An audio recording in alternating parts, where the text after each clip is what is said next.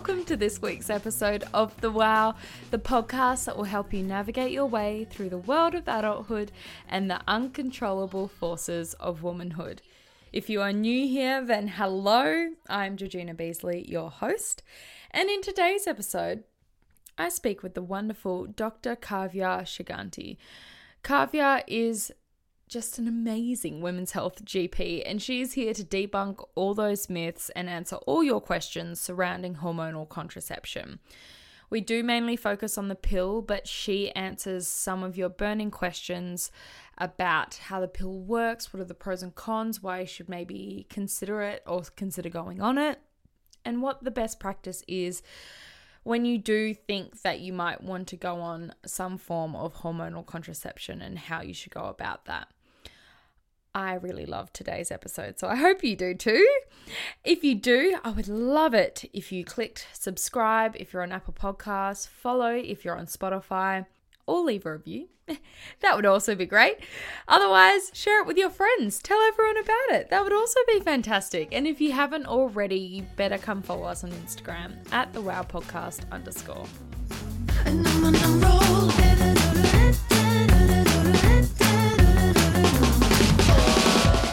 Good morning, Kavya, and welcome back to the Wow podcast. Good morning. Thank you so much for having me back. It is such a delight to get you on again to share your wonderful knowledge with our listeners today. But before we dive straight in, I'd like to start by acknowledging the Ngunnawal people, the traditional custodians of the land I reside on, and the Dagra and Gurundagai people of the country Kavya resides on. I pay my respect to their elders past, present and emerging, and I extend that respect to all Aboriginal and Torres Strait Islander listeners here today. So Kavya, how are you? I've been good. I've had some time off work and then I've started back at work, which has been really nice. It's great to be back to talk about more women's health. Absolutely. Well, for those who haven't listened to our first episode, I will link that in the show notes. But would you like to fill everyone in with a little bit of background about yourself? Yeah, well, my name's Kavya. I'm a doctor working in the community in general practice in Sydney, and I also have a special interest in women's health and have some extra qualifications in this area. So I see lots of female patients to talk about pregnancy, contraception, menopause, all the women's health issues. So I like dedicating a good chunk of my consultations to education. So I'm happy to be on here to do some more of that. And I think that's so important. We're chatting about hormonal contraception today, and I'm really excited to get you on to chat about this because I think it's quite an interesting topic. You know, some women, their pathway to hormonal contraception will start at a very young age, and when you're 13, 14, you don't know enough about it to really understand. You know, you just trust the older people in your presence that going on whatever you're going on is going to be the right thing for you. And so I think as we get to this age of in our 20s and we've been on it for a couple of years, we start to question, hang on, I actually don't know enough about this, and maybe I should know a little bit about the pills that I'm putting into my body, or the IUD, or the rod that I've got in my arm, and those types of things. I think we begin to question and want to make sure that we are happy and that we do have the knowledge surrounding what we're putting in our bodies. So that's why I'm just so excited to get your knowledge about this area. So to start off with, when and why should women consider going on hormonal contraception? There's lots of reasons. I think the main thing people think of when they hear hormonal contraception is that it's for preventing pregnancy, and that's certainly a really common reason for women to use these options. But contraceptives can be really helpful for lots of reasons other than that. So we can use the pill or other options to treat heavy or painful periods, to treat PMS, acne, just to plan our life so we don't have a period, for an important event or a holiday, lots of reasons. So I think around the time you're becoming sexually active, or ideally before that, would be the perfect time to talk to your doctor about contraception. Or even if you're not sexually active, if you're having trouble with heavy periods, painful periods, terrible acne, any of these things, PMS, then that's also a good time to talk to your GP. Absolutely. This next question is a bit of a big one, but I will just ask you to list them and name one point of difference. But I was wondering if you could share with us what are the different hormonal contraceptives available to women currently, and how they slightly differ to one another. So just to quickly mention the non-hormonal options, we've got abstinence, which some people prefer. And then there's condoms, which are really important, and the copper IUD, which you might have heard of as well. And then going on to the hormonal options, we've got lots of different types of pills. So I'd split pills into two categories. So the first category is the combined oral contraceptive pills. So they contain estrogen and progesterone. And then there's the mini pill, which contains progesterone only. And we've got lots of different types of the combined pill, which we can use for different things and to treat different symptoms. And then the other combined kind of option that we have that has estrogen and progesterone is the NuvaRing, which a lot of women haven't heard of, but essentially it's a little ring that goes up into the vagina and sits near the cervix, kind of like a tampon. And that can be a good option if you want the estrogen and progesterone method, but you're not good at remembering to take a pill every day. And then there's a few more progesterone only options. So one is the contraceptive injection, which we call Depo-Provera, and that's a 3-monthly injection. And then there's the Implanon, or some people call it the rod, which sits just under the skin on the inside of your arm. And then there's the IUD. So we've got two types now. One is called the Mirena, and the other one's called Kylena. And they both sit inside the uterus. So just to quickly talk about the pill, basically it stops ovulation. So it stops the ovary releasing an egg. And the other way that it works is it thickens the mucus in the cervix. So it's really hard for sperm to enter. And yeah, that's how it works in preventing pregnancy. Right. And I think if you're wanting more detail on any of these contraceptions, I mean, if you've heard of the NuvaRing today and it's your first time and you're wanting more information, obviously go speak to your doctor. We will be predominantly focusing on the pill. It's really interesting, Kavya. Is there hormonal contraception for men at all? Because I feel like there's obviously just this wide range for women.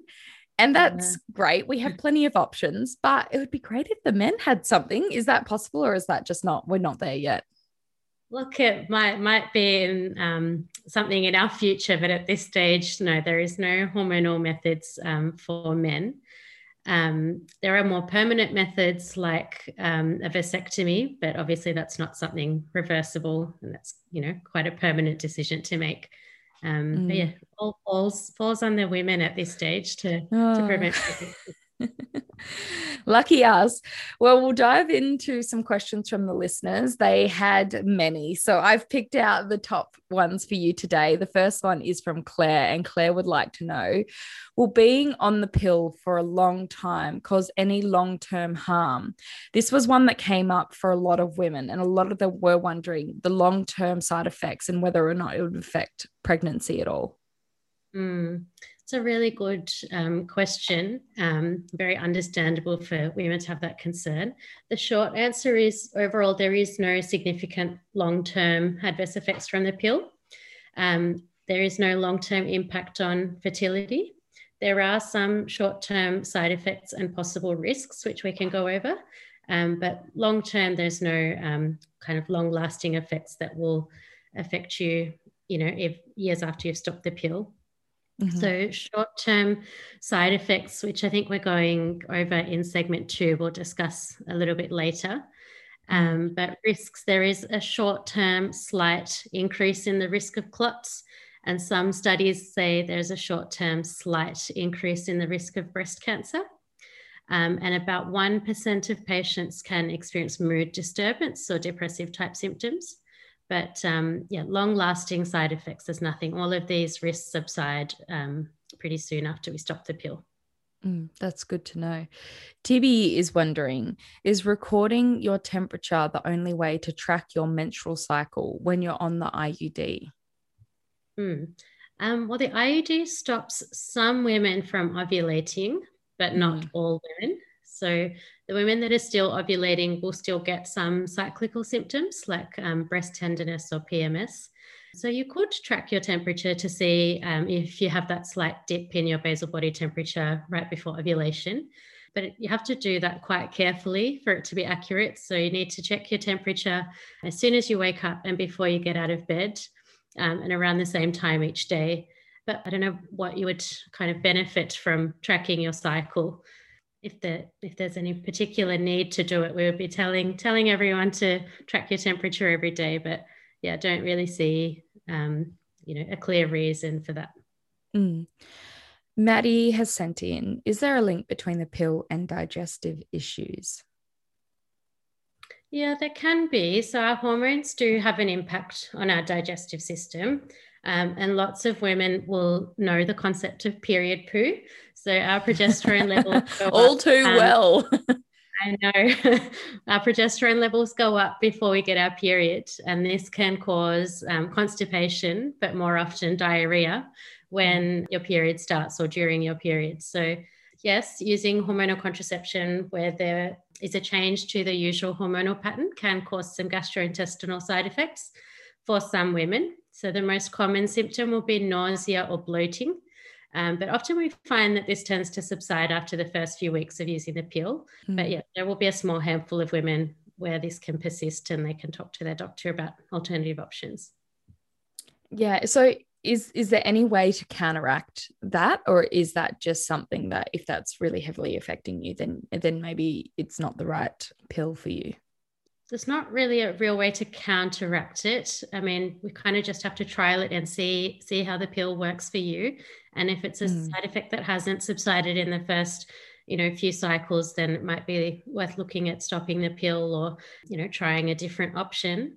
But also chatting to your doctor about if there's any other reason why you're getting these side effects. So if you're having digestive issues like pain, bloating, change in your bowel habits, then make sure you rule out other causes as well, like IBS or, there's lots of other reasons that could be causing these symptoms. So that needs to be assessed properly.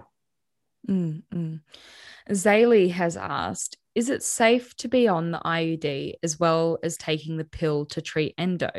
This was something my gynecologic, oh my God.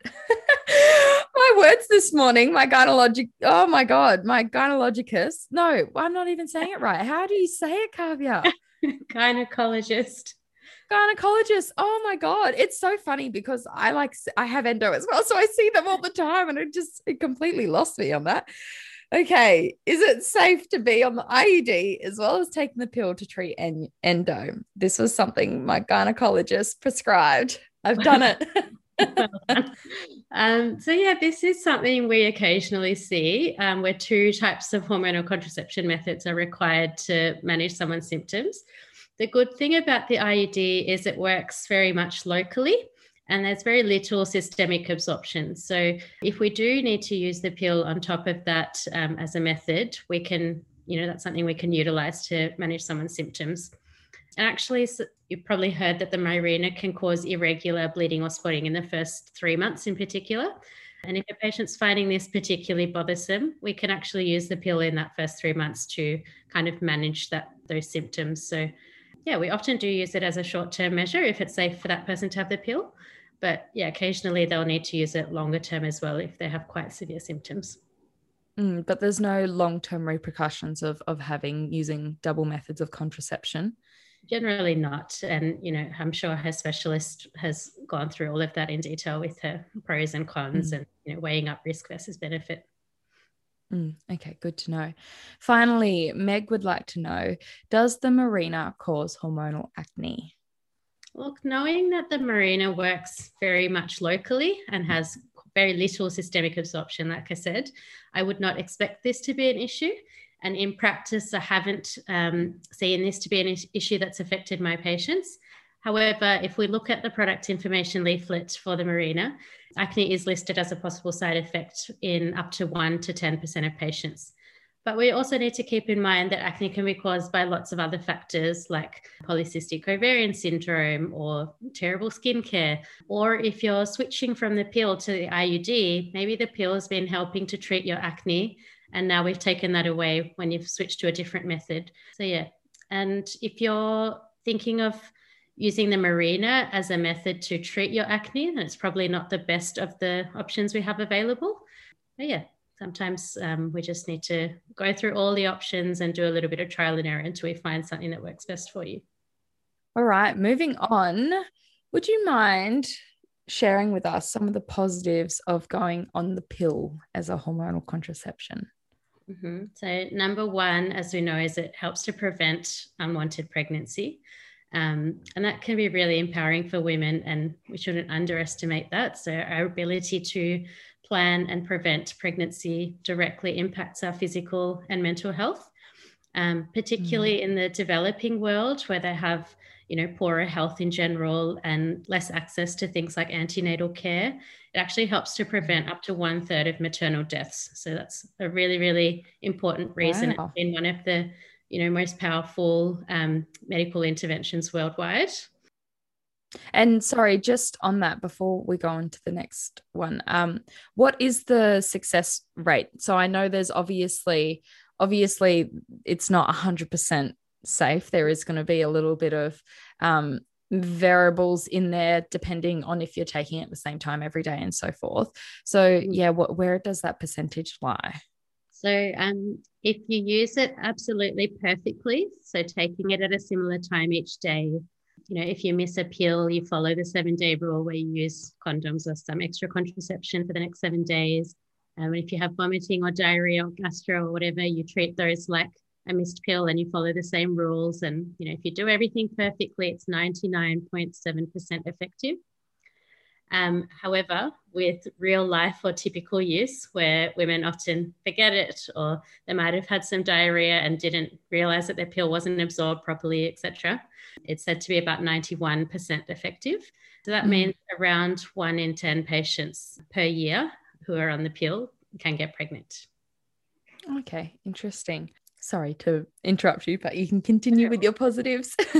Yeah, so other positives of the pill, so it can help to make your periods lighter, and also the flow-on effects from that. So if you're having heavy blood loss all the time, then you might get iron deficiency anemia and poor mood and tiredness and all of those things. So it helps to make your periods lighter. It can help to make your periods less painful so we can function better and do the things that we want to do. It can help to manage acne, and some pills are a bit better at doing this than others. It can help to manage PMS and PMDD. And it also reduces our risk of endometrial cancer, ovarian cancer, and bowel cancer, which is one that people don't often hear about. And it can help to make bleeding more predictable and allows us to plan around important events or holidays or, a wedding or whatever you need to. And what about some of the side effects that we should be aware of before, deciding that we want to go down the path of taking the pill? Mm-hmm. So most women feel very normal and well on the pill, but that can cause some mild side effects like nausea or breast tenderness. Usually this is just in the beginning, and most women find that this subsides after the first month or two. As I said earlier, 1 to 2% of patients can get mood disturbance or depression type symptoms. This is more likely to occur in the adolescent age group or those with predisposing risk factors, like if they've previously had depression or anxiety. A very small handful of women can get decreased libido, headaches, and a small handful of women can get melasma, which is that brown pigmentation on the skin from the estrogen component of the pill. And then you might have heard about the breast cancer risk. So some studies actually show that there's no significant difference in breast cancer rates in people that have been on the pill compared to people that never have. But other studies show that there is a very slight increase in the risk of breast cancer. And then to dispel a couple of common myths, it does not cause weight gain and it does not impact your long-term fertility. Oh, wow. It does not cause weight gain. Yeah, so when we look at the data. We're talking huge numbers of data where we've looked at lots of women on the pill. We found that there is no significant difference in weight in women on the pill compared to those who aren't. And again, we need to remember there's loads of different reasons why women can gain weight. Your diet, the health of your thyroid gland, exercise, stress, mood, all sorts of things can impact, weight fluctuations. So when we consider all those factors and look at large numbers of data, it doesn't appear to cause weight gain. Wow, that's so interesting. That's one myth I wasn't quite aware of was actually false. Obviously, though, with both of these side effects and the positives of going on the pill, do consult with your GP before taking all of this advice on board, because this is just general advice and it does not take into account your personal situation or needs. So do speak to a professional first. Kavya is just kindly sharing with us the educational aspect so we can all be more informed, but this is not personal advice and should not be taken in that way.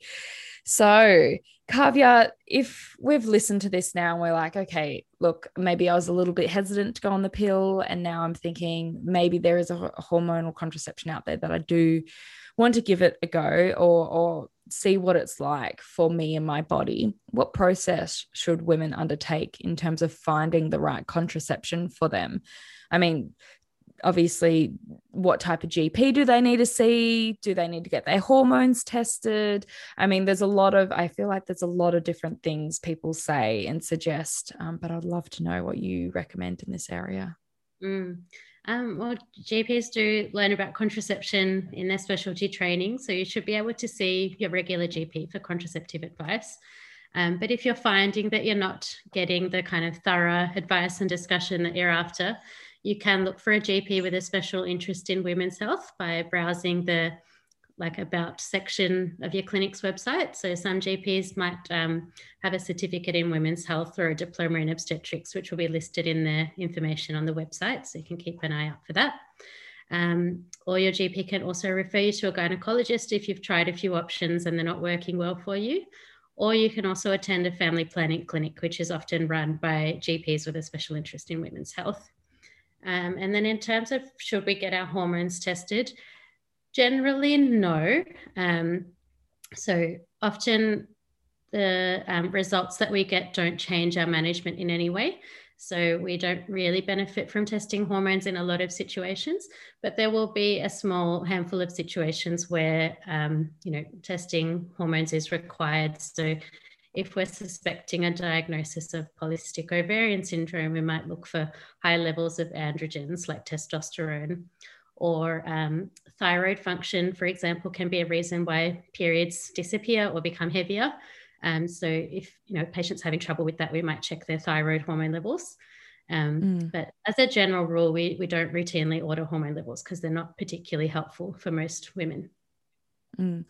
If there's women out there that might not feel comfortable with going on like a permanent form of contraception to handle their signs and symptoms, is there ways of dealing with, I guess, repercussions of the female body in a less permanent way than rather than going on a pill or going on the IUD or the implant? There are lots of non-hormonal options to treat symptoms like heavy periods or painful periods. So we can go through all of those with you. And we do that in practice as well. We often try non-hormonal methods for lots of patients before we move on to the pill. We just sort of tell you all the options, discuss the pros and cons of each one, and the patient will decide which one they think is best for them. Okay, fantastic. That's good to know. So, Kavya, would you mind recommending 3 tips when finding the right contraception for you? So number 1, get your information from the right place. So your GP or gynecologist, or if you're looking online, go to a trustworthy website like Family Planning New South Wales rather than a random blog or a social media influencer with no health qualifications. And even for younger people or teenagers, you can see your GP and they will respect your confidentiality. So don't be afraid to go to the doctor to get contraception. We're not going to tell your parents. And if it is your doctor that you've been seeing as a family since you're a child, just remember to update your phone number so we don't, accidentally call your mum with STI results or something like that. Number 2 is be patient. Sometimes it does take a little bit of trial and error to find the best method for you. And number 3, don't forget condoms, because hormonal contraception doesn't protect you from STIs. So you still need condoms if that's something that you need.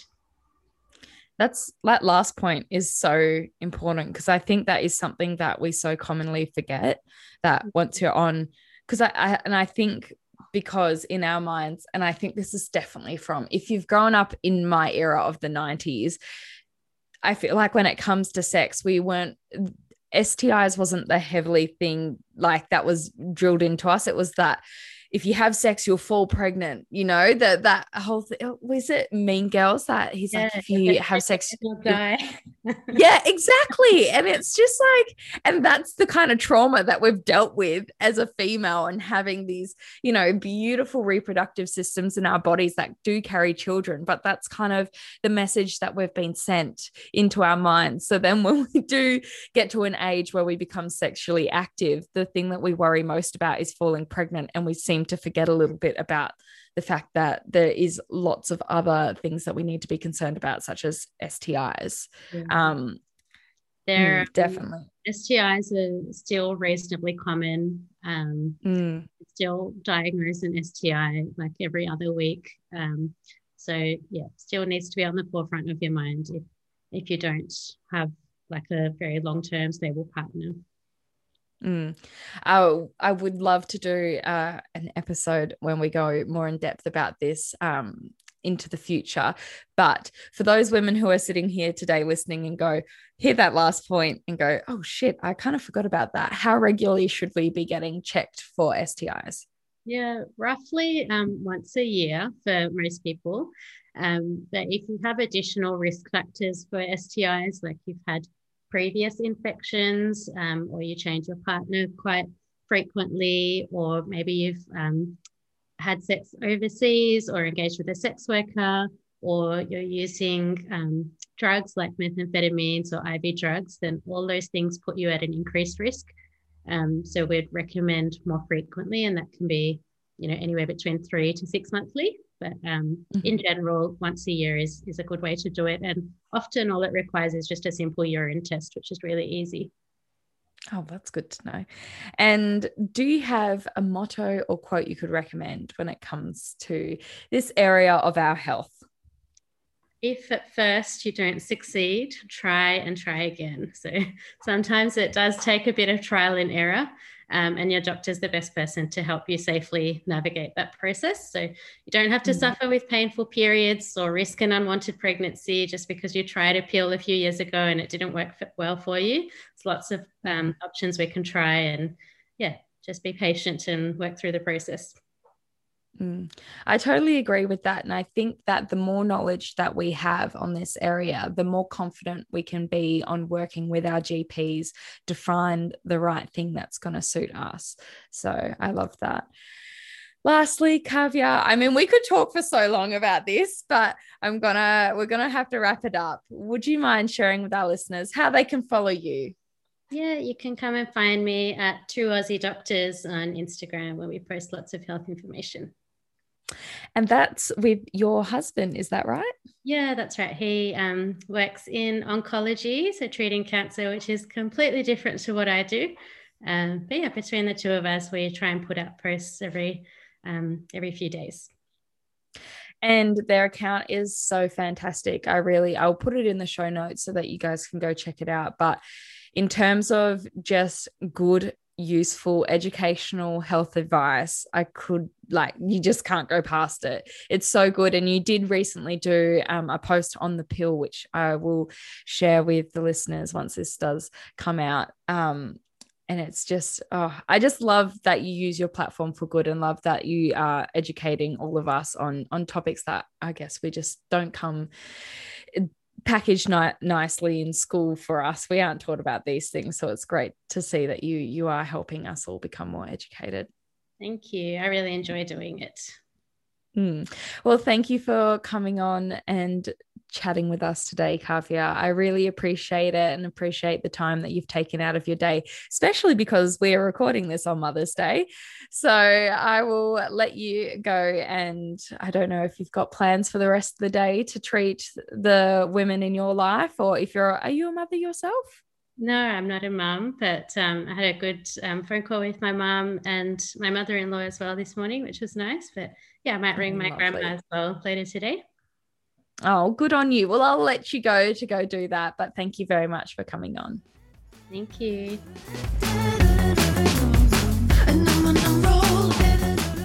Thank you so much for listening to this week's episode of The Wow. I hope you enjoyed today's episode. If you did, then I would recommend scrolling back through some of our previous episodes. You will find a lot of goodies in the catalogue to listen to. Otherwise, we release new episodes every Tuesday, so make sure you subscribe and tune in next week. You can come follow us on Instagram too. That would be great. @thewowpodcast_ for more updates. Lastly, just before I leave you, a friendly reminder that the information shared in this podcast is general advice only and does not take into account your personal situation or needs. Where appropriate, please consult a professional first. Thank you, everyone. Have a fantastic week.